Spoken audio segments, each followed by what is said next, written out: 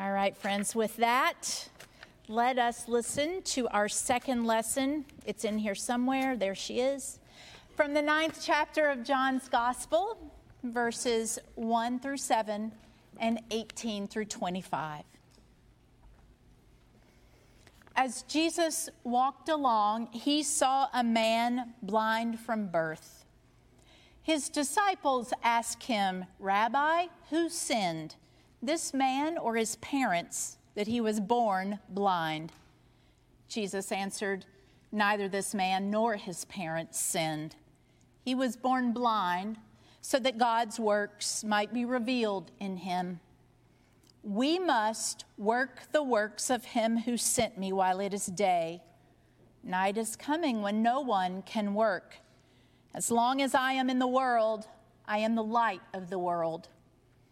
When Jesus had said this, he spat on the ground and made mud with the saliva and spread the mud on the man's eyes, saying to him, "Go and wash in the pool of Siloam," which means sent. The man went and washed and came back able to see. Now the Jews did not believe that he had been blind and had received his sight until they called the parents of the man who had received his sight. And they asked them, "Is this your son, who you say was born blind? How then does he now see?" And his parents answered, "We know that this is our son and that he was born blind.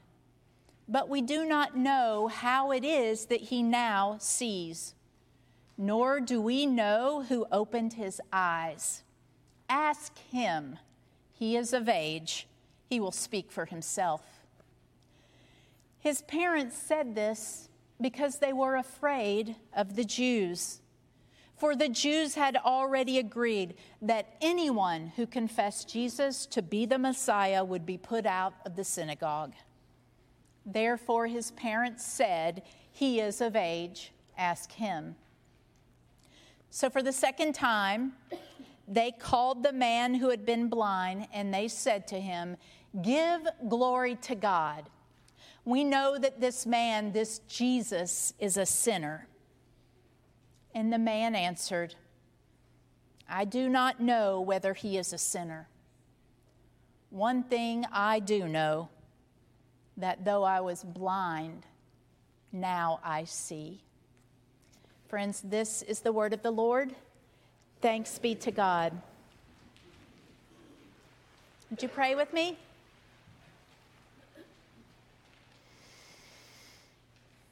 Gracious God, may your Spirit guide every word that is spoken, and may your Spirit guide our hearts and minds as we hear your word this day. And we ask this all in Jesus' name. Amen.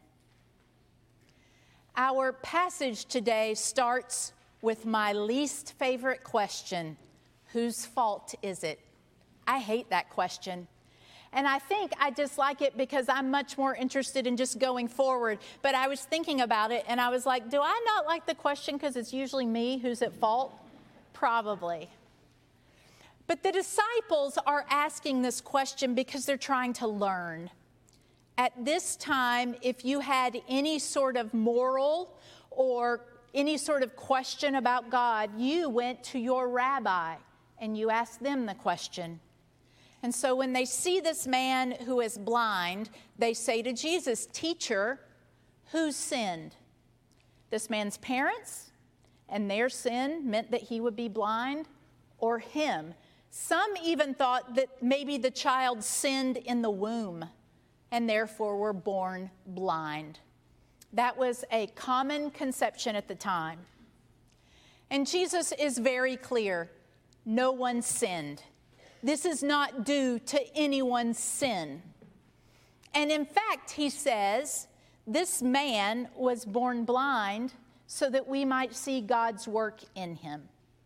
Now, Jesus is not saying that people are born with infirmity to glorify God. Jesus is saying we are all put here to glorify God. Every last one of us. That is our life's work and purpose, to glorify God with what we do. And further, Jesus says this man will glorify God because Jesus heals this man. And all those people who have stood around wondering who Jesus is, all of those people who have come to see the signs and the wonders, they see this man healed. He had never had sight, and suddenly he can see. Now, the disciples ask that question, whose fault is it? Because they were trying to get at a theological truth, right? It's a theological question. What caused this? If you want a theological answer, the answer is in the dirt and the mud that Jesus uses to heal the man, because it was God who created humanity out of dust. And it is God, as Jesus Christ, who takes that dust and makes the mud that helps the man to see. I find it so interesting that the disciples want to know who's at fault, and Jesus seems to say, how can we help?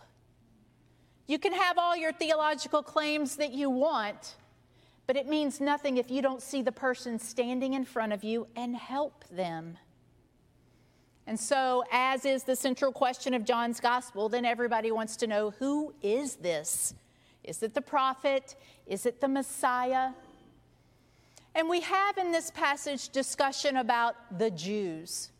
Friends, this is not the whole of the Jewish people. Whenever you read the Jews, particularly in John's gospel, it just means the religious leaders. It means me and Brett, right? It's the people in that religious community who lead it. And because they lead it, they have some power. And would you like to know who's threatening that power? It's Jesus, who comes to say, it's not what happens in the synagogue, and it's not necessarily what they teach you. It's how you will live out what I am showing you as you care for others. And so there's this power struggle going on, and his poor parents, on a day when they should be celebrating their healed child, this has to be the greatest day of their lives. Instead, they have to defend themselves to the religious authorities. And the best they can do is say, ask him, he's an adult. And this man has gone around saying that it's Jesus who has healed him. And so the tact that the religious leaders take is, this man is a sinner. And if he is a sinner, he cannot be the Messiah. And so that's what they bring to the man who has been healed. And he gives the most beautiful and elegant testimony you will ever hear. I don't know if he is a sinner, but one thing I do know. I was blind, and now I see. That's all. Didn't make a big theological claim about who Jesus was. Didn't engage them in any sort of debate, but told them the truth of what had happened in his life. Now, I love that kind of testimony. I am a person who identifies herself as someone who has that testimony. You can't get from where I started to where I am today without the care and love of a gracious God. It's not possible. That will always be my testimony. But it's interesting that Jesus meets this man and he asks, what does he need? This man right in front of me. And he gives him that. And from that springs the man's testimony. I was thinking about many, many, many years ago when I was very young, and I worked as a youth director at the Presbyterian Church in Athens, and my friend Will was the youth director at the Baptist Church. And one Saturday morning, Will is at the church recovering from a lock-in, and the phone rings, and they say, this is the police, and we are in this woman's home, and she needs to be removed from this home and taken to get medical attention, and she won't go. And she won't go until she speaks to a pastor. And Will said, I'm not a pastor, I'm just the youth director. And the policeman said, come anyway. You're needed. And so Will goes down to the part of town that we've probably never been in. And this woman lives in basically a shack. And he walks in and there's garbage and refuse stacked everywhere. And there is this little woman in her 70s sitting in a wheelchair. And Will says, "I'm from the Baptist church." And she says, "You know, I was a nurse my whole life. And I took care of children. And I didn't marry. And I didn't have kids of my own because I knew that I was called to that work.